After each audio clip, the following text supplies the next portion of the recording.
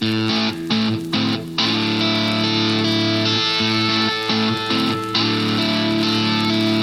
beautiful are the feet of those who preach the good news.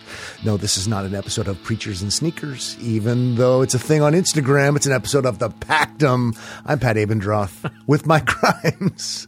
Here in the Pactum studio, and we're not wearing fancy sneakers. I've got Vans on. Come on, man. Well, okay. What am I? I'm wearing. I have Adidas on. I don't know. Okay, so there's that. Yeah. I thought Preachers and Sneakers was just like an Instagram account where they, pointed out how Stephen Furtick has super expensive clothing and things like that. Yeah. Looked it up online. It's like, no, it's like a whole website, a book, a whole thing. For real. Come speak at your church. So I don't know what that's about. I'm going to start snapping pics of your shoes and your kicks. Is that what the cool people say? Your kicks on Sundays, and see what we can. You got some camouflage ones. Ooh, it's true. It's true. I do love me some shoes, but I don't know. I don't have like $450 ones. No, I could never spend that on shoes. I did see on the web. I just got some new Vans, and they were on sale for like $49, and I thought that was expensive. That's exciting. The Lord works in mysterious colorways, it says in their website.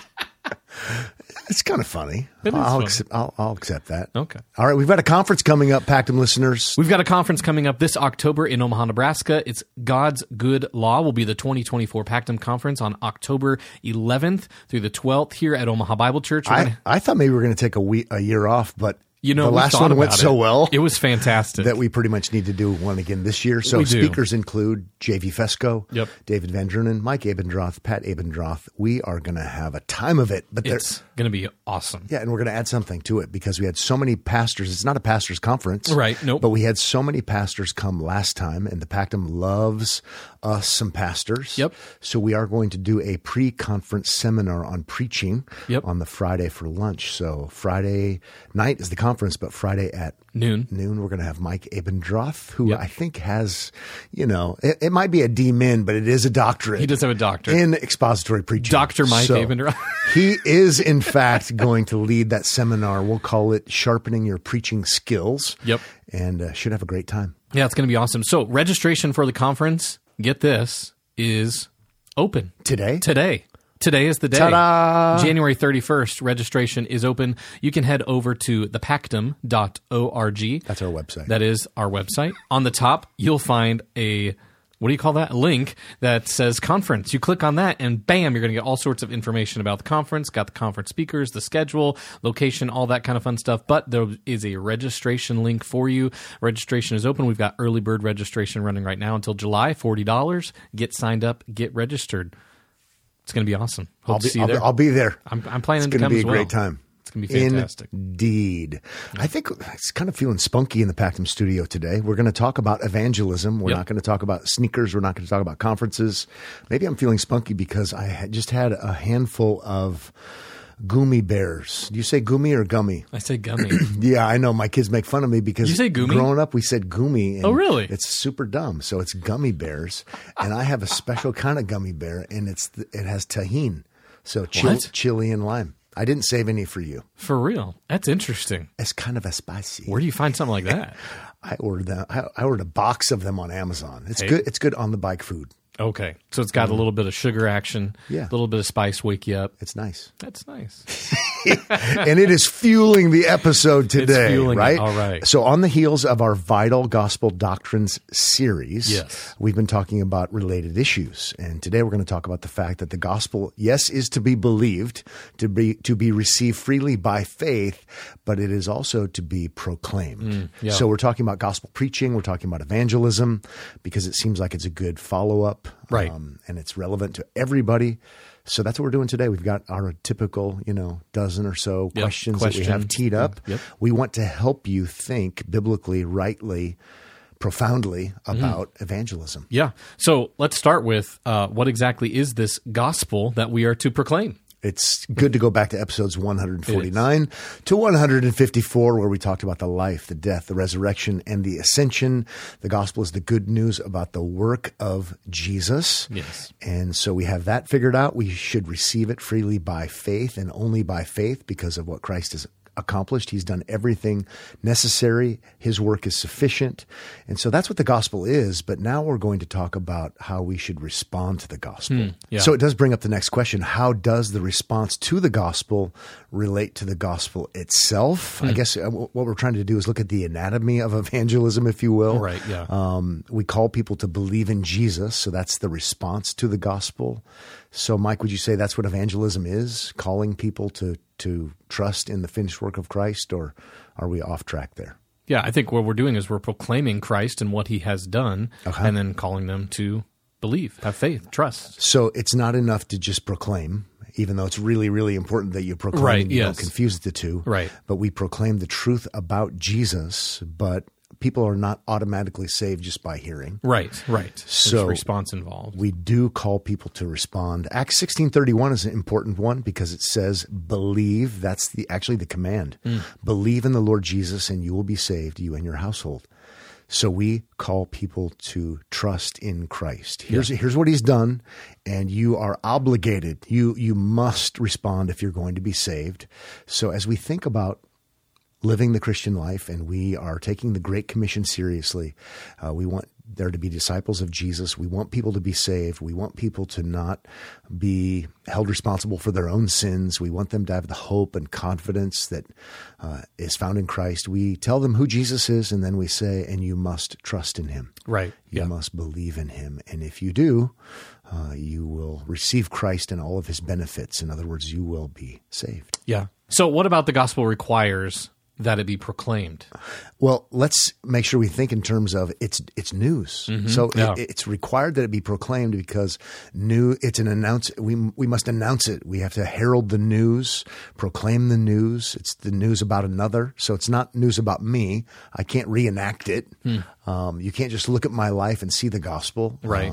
Contrary to some popular Got to use opinions. those words, right? Got to use those words. It's historic. So we're telling so much of Christianity, as Machen would say, is history. We're telling people about an historic event, something that happened. And so it has to be told. And since it's good news, it's to be proclaimed. It's to be heralded. We have a good announcement. And most of our Pactum listeners know this, but just in case some of them don't, this good news idea is borrowed from, there were other good messages proclaimed in history. So like, our side won.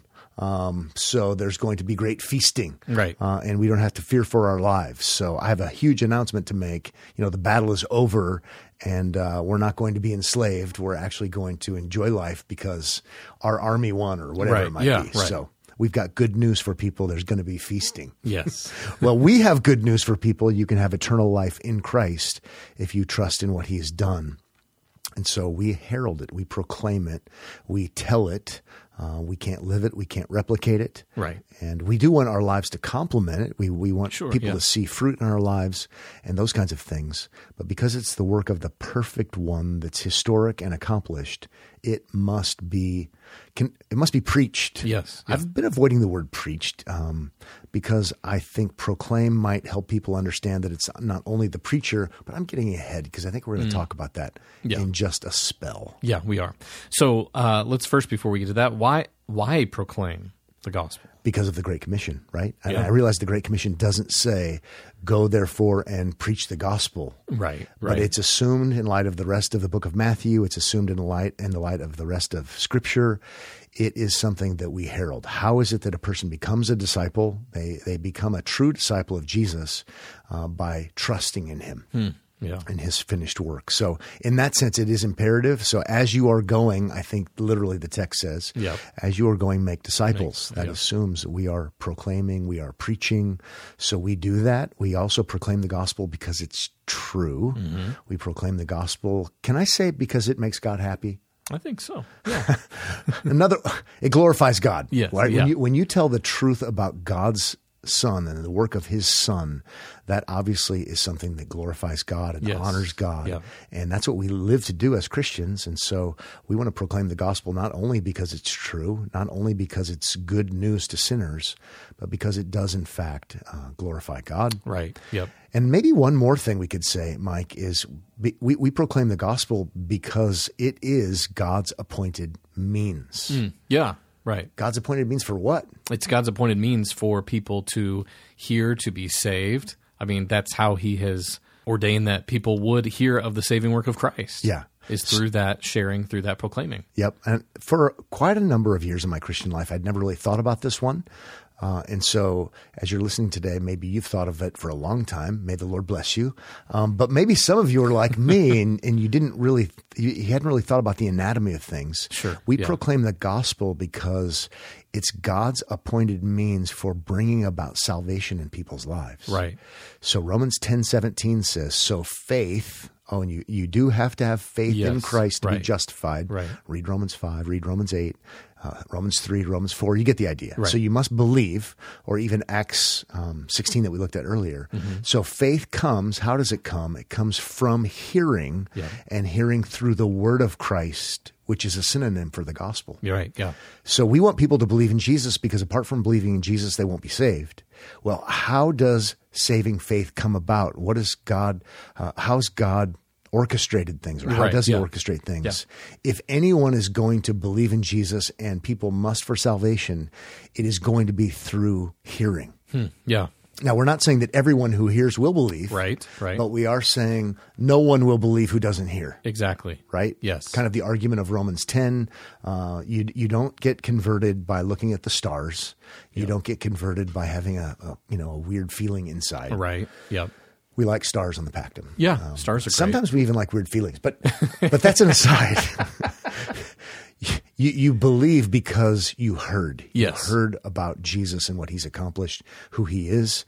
So we preach because God wants us to, because it is the divinely ordained means through which or by which people come to believe in Jesus. Yes, right? Exactly so. So how then does this proclaiming the gospel, how does that jive with predestination? Did you say jive? I did say jive. I don't even know what jive means. I don't either. How does that work? How does that go along with? How does that play in? All of these weird 70s songs are like coming into my mind and flooding into my mind. Is the jive a dance or something? Jive talking. Is jive is dude? Is that? I have no idea. I'm thinking like do the twist, do the jive. Is that a? I don't know. Who knows? I'm too young for that stuff. How does proclaiming the gospel in this? That God has appointed it, that this is the way that people would come to a saving faith in the Lord Jesus Christ. How does that all jive with predestination? Because people might say, well, if you're the elect and you're predestined, then you're going to be saved. So don't worry about it. To answer, we would say God draws the predestined via the preaching of the gospel. So it is true. There are those who've been predestined. There are those who have been chosen by God before the foundation of the world, Ephesians 1.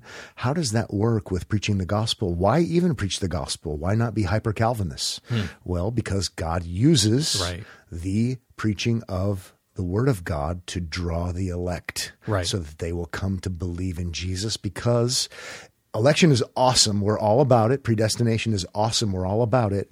But you must believe, and the predestined will most certainly believe. Yes, right, yeah. So it's actually an important question. Right. So Acts 13:48 does say at the end of the verse, as many as were appointed to eternal life, i.e. predestined, right, yes, believed. And that is really helpful to just know how it works. Yeah. So I don't know who the elect are. So I preach the gospel to everyone.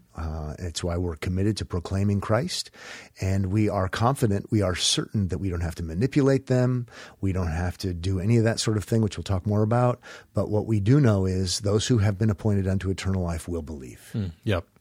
So we want to be great evangelists, not great manipulators, but we want to be great evangelists, proclaiming, glorifying God, telling the truth about Jesus, knowing with confidence that all those who are appointed will, in fact, sometime come to trust in Jesus. Yeah. It's pretty cool. It really is. I mean, God uses means to accomplish his purposes, and he uses this means of proclaiming the gospel. So be part of that and proclaim the gospel. Share. It's so cool. Share the good news. Yeah. It's so cool. It makes so much sense. Yeah. Most definitely. So when we're talking about this response, or someone hearing the gospel and responding, trust, believe, faith in the Lord Jesus Christ, what comes first in this saving? The chicken. I was just going to say the chicken or the egg. You beat me to it. What comes first, regeneration or faith? And why does that really matter when it comes to evangelism? How does that question play or jive here with this idea of evangelism, proclaiming the gospel? Well, R.C. Sproul would say that you have to have regeneration before faith. And if you don't have, he would say that's like fundamental to Reformed theology. Right, yeah. It's like ABC's 1, 2, 3s. If you don't have regeneration before faith, you definitely are not part of the Reformed world. Yes. Yeah. So now, is he right? Well, according to 2 Sproul chapter 3, verse 2, because no. Well, if we look at the text of Scripture, I think he's exactly right. Yeah. So if we started with 1 Peter chapter 1, verse 3, we do read the fact that he has caused us to be born again. So God causes us to be born again. Right. Now, that's just getting us started. It doesn't say what happens first. Sure, right. So I suppose an Arminian might say, yeah, he's done that, but it's because, I believed and then I was caused to be born right. again. It's God's response to your belief, yeah. But I'm just trying to draw y'all in. And I do love that statement so much, so maybe that's why I had to say it first. He has caused us to be born again. Wow. Sounds like monergism. Sounds like there's one working in salvation. It is God who does this.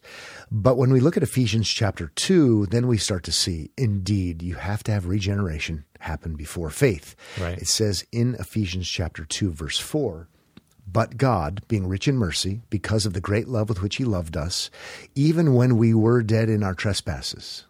Okay, so we're spiritually dead according to chapter 2, verses 1, 2, and 3. Even when we were dead in our trespasses, then after the comma, it says, made us. Oh, it goes back to the beginning of verse 4. God did this. God made us alive together with Christ. By grace you've been saved. Now that is something. Right, yes. So clearly we are spiritually dead. He makes us alive. That's another way of saying regenerates. Regeneration, yeah. Right? Causes us to be born again. He does it when we were spiritually dead. And then if we keep reading in Ephesians chapter 2, he goes on to talk about faith. And faith is really important and you must believe in Jesus. But where does that faith come from?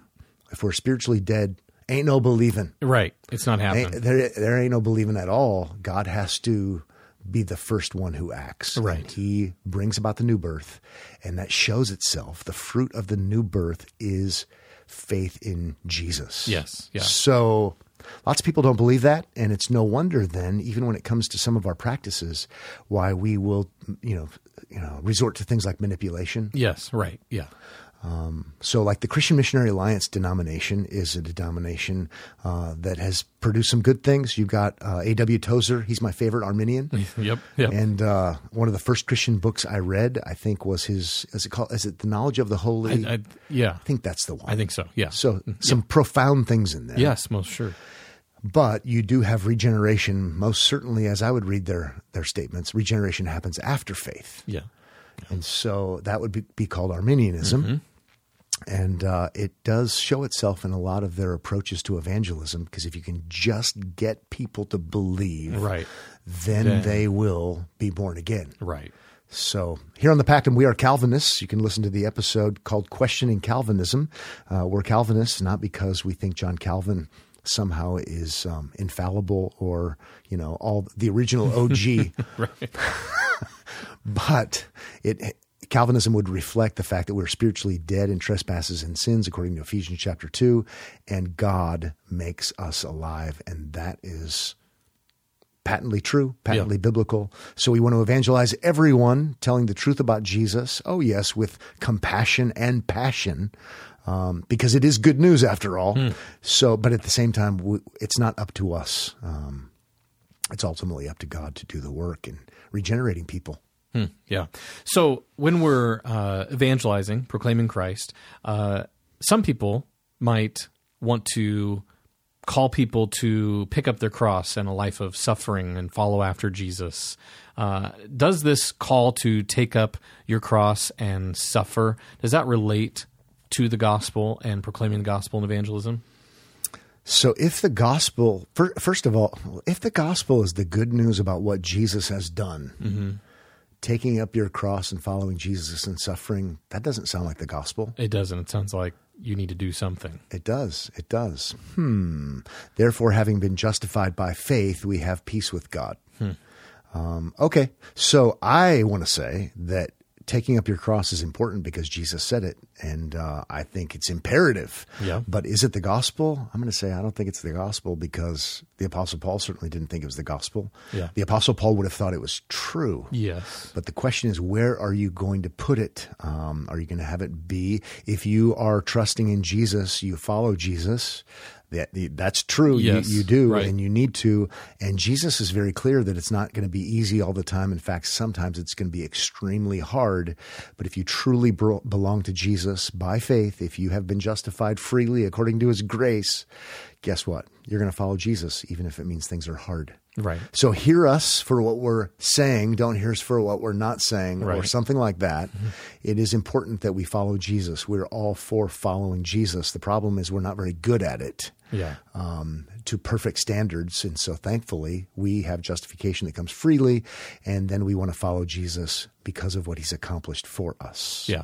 So really that question gets at the message of what we're proclaiming, right? We're proclaiming Christ and what he has done. Indeed. Not a message of, hey, you ought to do these things, right, so that you can be saved. If salvation came by following Jesus, Jesus wouldn't need to have done all of the things that he did. Right. Okay. Yeah. That's what we're getting at. Yep. So this is why categories are so important, and we strum that. Do we say note? I'm not a musician, Mike. Well, for strumming, there's probably going to be more than one. I mean, okay. We can say strum. I'll let you. Yeah, let's strum. Okay. Strum. I think of strumming. You're going. That's a full motion there. Do you strum a chord? Yeah. You strum a chord. Okay, on the Pactum, mix all of that, and as we talk jive, as we talk jive and we nix things, we strum a chord. We don't strum a note. People are, I'm not a real guitar player. Okay. At this point in the show, Mike Grimes lies. We need to have a Pactum absolve him because Mike Grimes is lying. Hey, you real guitar players, let me know what you think. Okay? So with that said, we emphasize this a lot on the Pactum, okay? And that is categories. Absolutely, you must follow Jesus. Yeah. Must you follow Jesus in order to be justified? Absolutely not. Right. If you are justified, are you going to follow Jesus? And must you follow Jesus? Absolutely. Yeah. So don't confuse categories. I just said this to someone yesterday, a friend of the Pactum. It's one of the big issues at the Protestant Reformation would have been the fact that we need to have better categories. Yeah. Mm-hmm. There's a lot of agreement on what all of the different things are, but where do you put them? Yeah. All right. God justifies the ungodly. All right. How, let's see. That's going to go on my tombstone probably. Is it? My wife would probably say, yep, that's good. My husband was a Christian. Put Romans 4:5 on the tombstone. God justifies the ungodly. All right. So have we failed in proclaiming Christ, evangelizing? Have we failed when sinners do not respond positively in faith? I think we have to say no. Yeah. Right? Yeah. We long for, it's why we pray for the salvation of loved ones, sometimes even of enemies, which would be good to do. It's what the Apostle Paul does. Right. We pray for all kinds, even those in authority who oppress us. But we have to say, if people don't respond positively, it doesn't mean we've failed. Right. We're not the Holy Spirit. And maybe we've succeeded in telling the truth about Jesus, and that glorifies God no matter what. We do long for people to respond positively. Yeah. But the results aren't up to us, we would say. Yeah. Yeah. The results aren't up to you. You are not the one who's going to be the one saving those kinds of things. Yep. Mike, let me ask you the next question. Is gospel proclamation only for the pastor on Sundays? I don't think so. No. I think some people kind of think so. Yeah, I think, people, I think so, probably in practice behave that way. But, we should be, as pastors on Sundays, proclaiming the gospel. We're all Absolutely. for it. We think vital is proclaiming the law and the gospel, and we are committed to doing that week in and week out. But in the one camp, you've got kind of the movement. Well, it used to be the church growth movement. Now I don't know what we call it, but it still exists. Right, yeah. So where, bring your unbelievers to church because they will hear the gospel there. Yeah. And sort of like churches for unbelievers. Yeah, right. It's for evangelism only. Yeah. And so that seems to be not spot on. Right. Although we would love it if people would preach the gospel on Sundays. Yes, that would be a good thing. So, but on the other side of things, sometimes people, I think with a good intent and with an elevated view of gospel proclamation and an elevated view of the Lord's Day, elevated view of the corporate gathering, and somehow it's only the preacher, only the ordained pastor is the one who preaches the gospel, and it's only on Sundays. I think that's probably an error also. Yeah, I think so. So Romans chapter 10 is vital. Romans 10 is critical. How will they know without a preacher? I hope I don't get too much pushback from some pastor friends, but I think it's super critical and important, but anybody and everybody can proclaim the gospel. Yes. Even if they're not a quote unquote preacher, as in an ordained minister of the gospel. We all preach Christ, or we all want to preach Christ. Yes. Yeah. Fair enough? Yeah. Yeah. I mean, I think if the only person who could do that were the preacher on Sunday, then everybody's aim would have to be only to invite people to hear him on Sunday. Like, hey, I've got the good news about Jesus Christ, but you're going to have to come hear it from my preacher on Sunday. I mean, you could share that with them. Yeah. Not that there isn't something special that happens when the people of God gather. Yes. But we're going to say, Pactum listeners, men, women, boys and girls, ordained or otherwise. Yeah. Should I say it that way? You know what I mean. You know what I mean. Preach Christ. Yeah. Proclaim Christ. Yes, absolutely. For sure. He will be glorified. Yep. What about the law? What role does the law have in proclaiming the gospel? I feel triggered. You just said, what about the law? And I just kind of flinched. I'm not really sure why. What about the law? Well, we need to preach the law to people, because if they don't hear the law, they won't know what sin is. They won't know that they're a sinner in need of a savior. 1 John chapter 3, verse 4 says, sin is lawlessness. Yes, right. So in order for people to understand atonement for sin, they have to understand that they have sin, and they won't understand sin if they don't understand the standard, which is God's law. Yeah. So we are all for preaching, here's what God requires, so that people will see that they don't meet the requirement, only Christ does, and there's atonement and forgiveness found in Christ. So without law proclamation, there really can't be any sense made of gospel proclamation. Right, yeah, for sure. But what we're not saying is that it has to be the Ten Commandments per se. Right. So, yeah. I realize that certain evangelistic associations and groups say that it has to be the Ten Commandments. Yep. I don't think it has to be the Ten Commandments. You could use the Ten Commandments. But the reality is there were commandments before there were commandments, even according to the book of Exodus, where we have the Ten Commandments. Yes. So for me, I don't mind. I mean, I wouldn't mind using the Ten Commandments, but I don't typically do that because, for lots of reasons I won't get into now that I'm in counseling about. But the reality is Jesus boils it all down when he says to love God with heart, soul, mind, and strength, and love your neighbor as yourself. Yeah, right.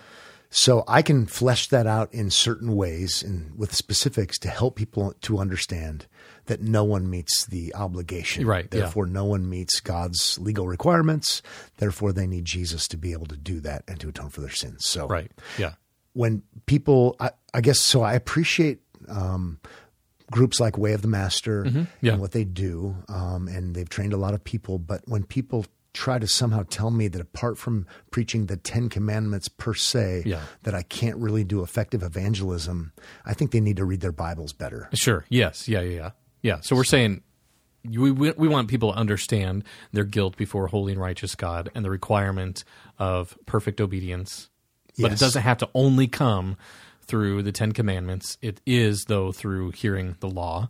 And as you said, love God, heart, soul, mind, strength. Love your neighbor as yourself. That is the summation of the law. And that law is written on their hearts. They know that there's a difference between right and wrong. Yeah. And I don't even mind appealing to that. Yeah, for sure. All right. So what about altar calls and the sinner's prayer?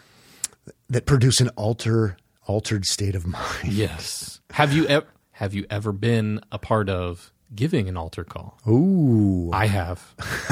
I think this is where we do the Pactum Absolvum. I need to get on the couch and for a minute. I think we maybe have talked about this before. We maybe have, yeah. I've been asked to do them. That's right. And I've said that I won't do them. Yeah.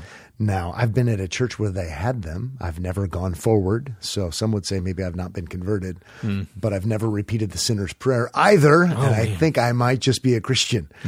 So when did you do an altar call, Mike? So I used to work summer camps for youth, and I used to. I wasn't the one actually giving the altar call. You were just doing the manipulative music in the background? I was sadly the one manipulating the youth group children to come forward by my music. Did you play Stairway to Heaven? Nope. I think that would be a perfect one for an altar call. I don't remember the name of the song. There was one song. Yeah, it's sad. It's awful. I feel talking about it. I feel terrible. Anyway, it's manipulation. It's Finney, right? It is. So it does help to kind of look into some of the history of things. And how about this? Let's give an easy out for people. Some people have gotten converted. Yes. I know people that went forward at a Billy Graham crusade, and they would say, you know what? That's when I trusted in Christ. And, praise God for that. Yeah. All joking aside. And thankfully, the Lord uses a lot of different things in the world. Yes. Having said that, if you look into the history a bit, it's not a good look. Right. Charles Grandison Finney was a false teacher. He was a Pelagian, so he believed that people were good and maybe they needed a little guidance. He denied the substitutionary atonement of Jesus. I mean, the list goes on. And really it traces the altar call and its history goes back to Finney. We could talk about things like the new measures. So he believed that as long as he could control things and follow certain steps, that he could convert anyone. Yeah. He's also the one who said at the end of his life that the vast majority of his converts are a disgrace to the Christian religion. So lots of shallowness, lots of manipulation, and it's just not good. It's not helpful at all. So we're not for altar calls. We are for calling people to believe in Jesus. Yes. But we're not for trying to get them to do certain things. And, we've seen it all. People, they have plants in the audience to kind of just grease the skids and get things going, and emotional, manipulative kind of music. It's just not helpful. It's not good. Remember, the Lord is the one who causes people to be born again. Right, yeah. So, and some of the greatest evangelists in history have been people who believe the things we're talking about, like predestination, like total depravity. So you can be a die-in-the-wool, crawl over broken glass, black coffee Calvinist like Spurgeon was. Yeah, right. And be a great evangelist. Yeah. So keep that in mind. Theology matters, folks. So do categories. Say no to Charles Finney. Yes. So should we be assuring believing sinners, those who are believing in the Lord Jesus Christ, should we be assuring them of their sure hope? That is profound. How about is it our role? Well, at first, Mike, I want to say, well, I'm not the Holy Spirit. I'm not the Bible. But the Bible does give assurance to people who trust in Christ. Yeah. So I think we should even say people who trust in Christ are entitled to assurance.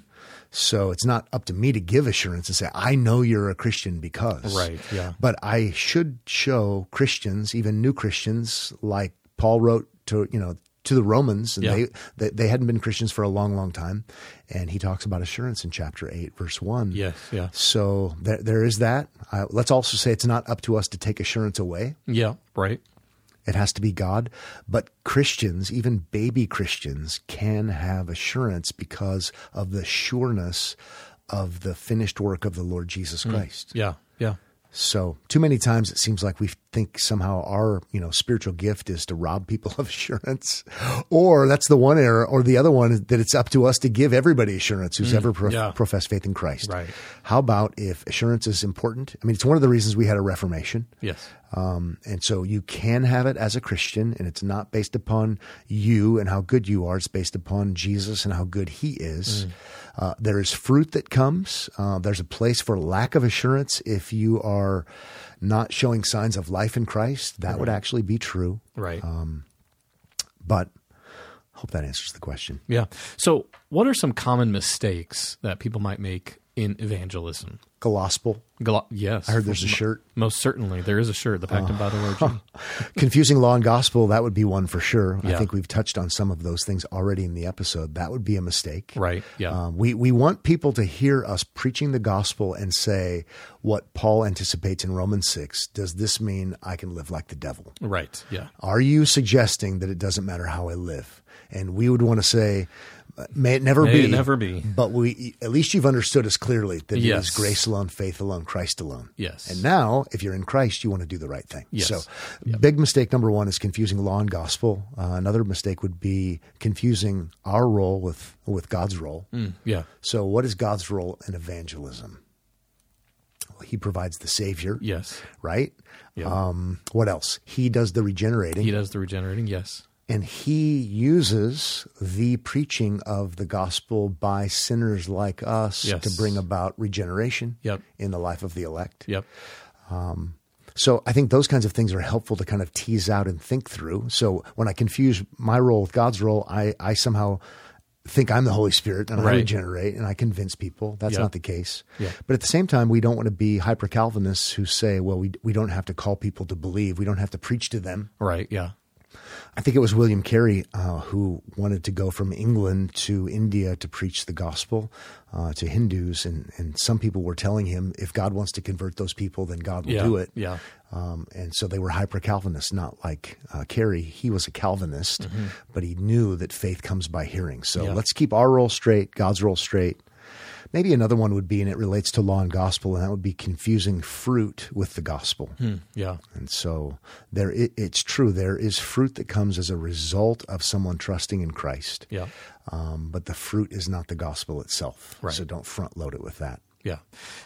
How important then is it when we're sharing the gospel to know the audience? Well, How does that affect your proclamation? Well, I am a sinner, and so I know sinners well. That's true. Right? We can all identify with our audiences. We can all sympathize with our audiences. We're talking to people who are just like us, even if they sin in different ways. We understand. Been there, done that. So Yeah. in that sense, you should know your audience. Yeah. Excuse me. And in that sense, you can share the gospel with anybody and everybody. And you do know your audience, Yeah. right? So there's that. Maybe we should also say that it's important. I want people to understand what I'm saying. I can't get people to trust in Jesus. I know that they may not be able to put all the pieces together as far as comprehending things, but I at least want them to understand what I'm saying and what I'm not saying the best I can. Yeah, right. And so sometimes you're talking to people, and because of maybe what they know or don't know, when you use certain words, they think you mean something different. And so I at least want to be aware of that, because if they reject the gospel I preach, I want them to be rejecting the gospel. Yes. Yeah. If they accept what I'm saying, I want them to accept the gospel and not something else that's in their own minds. Right. Yeah. Yeah. So, for example, if I'm talking to people who are Mormons, I want to know something about what they believe. Not that I have to, not that God can't use me preaching the gospel, but I would prefer to know some things about what they believe so that I don't preach something to them and they think I'm saying one thing and I think I'm saying something else. Yeah. Right. Yeah. So I think that they talk about grace, they talk about Jesus, they talk about God, but they mean different things by those things. Right. Yeah. So if I'm living in Utah, I'm probably going to be, or if I have a relative or a friend, I'm going to have a meeting. I want to know something more, perhaps. People coming out of Roman Catholicism, again, when they hear me say grace, they probably think I mean something other than I mean. Right. Yes. So I want to be aware because I care, because I love sinners, fellow sinners. I want to be aware of how they might be mishearing me. If I'm wanting to evangelize a Hindu, I want to be aware of how they might be hearing me, if at all possible, because why wouldn't I want to try to be as clear as I possibly can? Again, not thinking that my clarity is the gospel or my clarity regenerates. Yes, yeah. But wouldn't we like to be clear about what we're trying to communicate? Right. Yeah. I think the answer is yes. Yeah, for sure. So it can help you to have some kind of context maybe at times of where people are coming from, what they know already or have heard, to be able to help clearly explain and tell them of Christ. And what you end up finding, oftentimes is you sometimes you know more about their religion than even they do. Yeah. Yep. That does happen. Kind of intriguing. Yeah. So let's wrap up this episode with some helpful resources for our Pactum Verse listeners on evangelism and proclamation. What would we recommend to them? I think we should start with Romans 10. So working through Romans 10 is really quite helpful on a lot of levels, but it might be helpful to see that faith does come by hearing. How will they hear without a preacher? So we must, people have the law of God written on their hearts, but they don't have the gospel written on their hearts. And so there has to be proclamation. There's no such thing as a silent witness. Your silent godly living might complement what you're trying to do. But there has to be proclamation. So let's go there first. Then we would recommend J.I. Packer's book, Evangelism and the Sovereignty of God. Small, easy, profound, really helpful. Deserves to be considered a classic, I think. Yeah. And then Steve Nichols had that little tiny booklet on apologetics. We interviewed him about that on a Pactum episode. We could link to that. It's super accessible. There's a book about Spurgeon by Ian Murray where he deals with hyper-Calvinism. What's that called? Yeah, Spurgeon versus hyper-Calvinism, the battle for gospel preaching. That's a pretty easy read and I think pretty helpful. So the hyper-Calvinists didn't like him and the Arminians didn't like him. And so we like him. We do like him. We like him. There's also a book called Tactics by Kokel, I think, is who wrote that book. I think it's kind of fascinating just about keeping the conversation going with people regarding the gospel. Also in the same vein would be a book called Fool's Talk, Recovering the Art of Christian Persuasion by Os Guinness. And again, I don't know where he's coming from theologically, but I thought it was helpful just as far as, just having conversations with people. And answering objections. Again, I'm a Calvinist, so I know ultimately only the Lord is the one who converts someone. But I do like keeping the conversation going, if you will, so I can keep talking about the gospel. And I found that book by Os Guinness to be refreshing. Awesome. We'll make sure to link to those in the show notes for this episode. We want to thank all of you for being a part of the Pactum Verse. As always, you can find more information about the Pactum on thepactum.org. You can also head to thepactum.org to get signed up, get registered, and get all the information about the 2024 Pactum Conference in October. Also, you can find us on X at the Pactum, Instagram at the Pactum Theology, and you can email us connect@thepactum.org. We'll see you next week on the Pactum.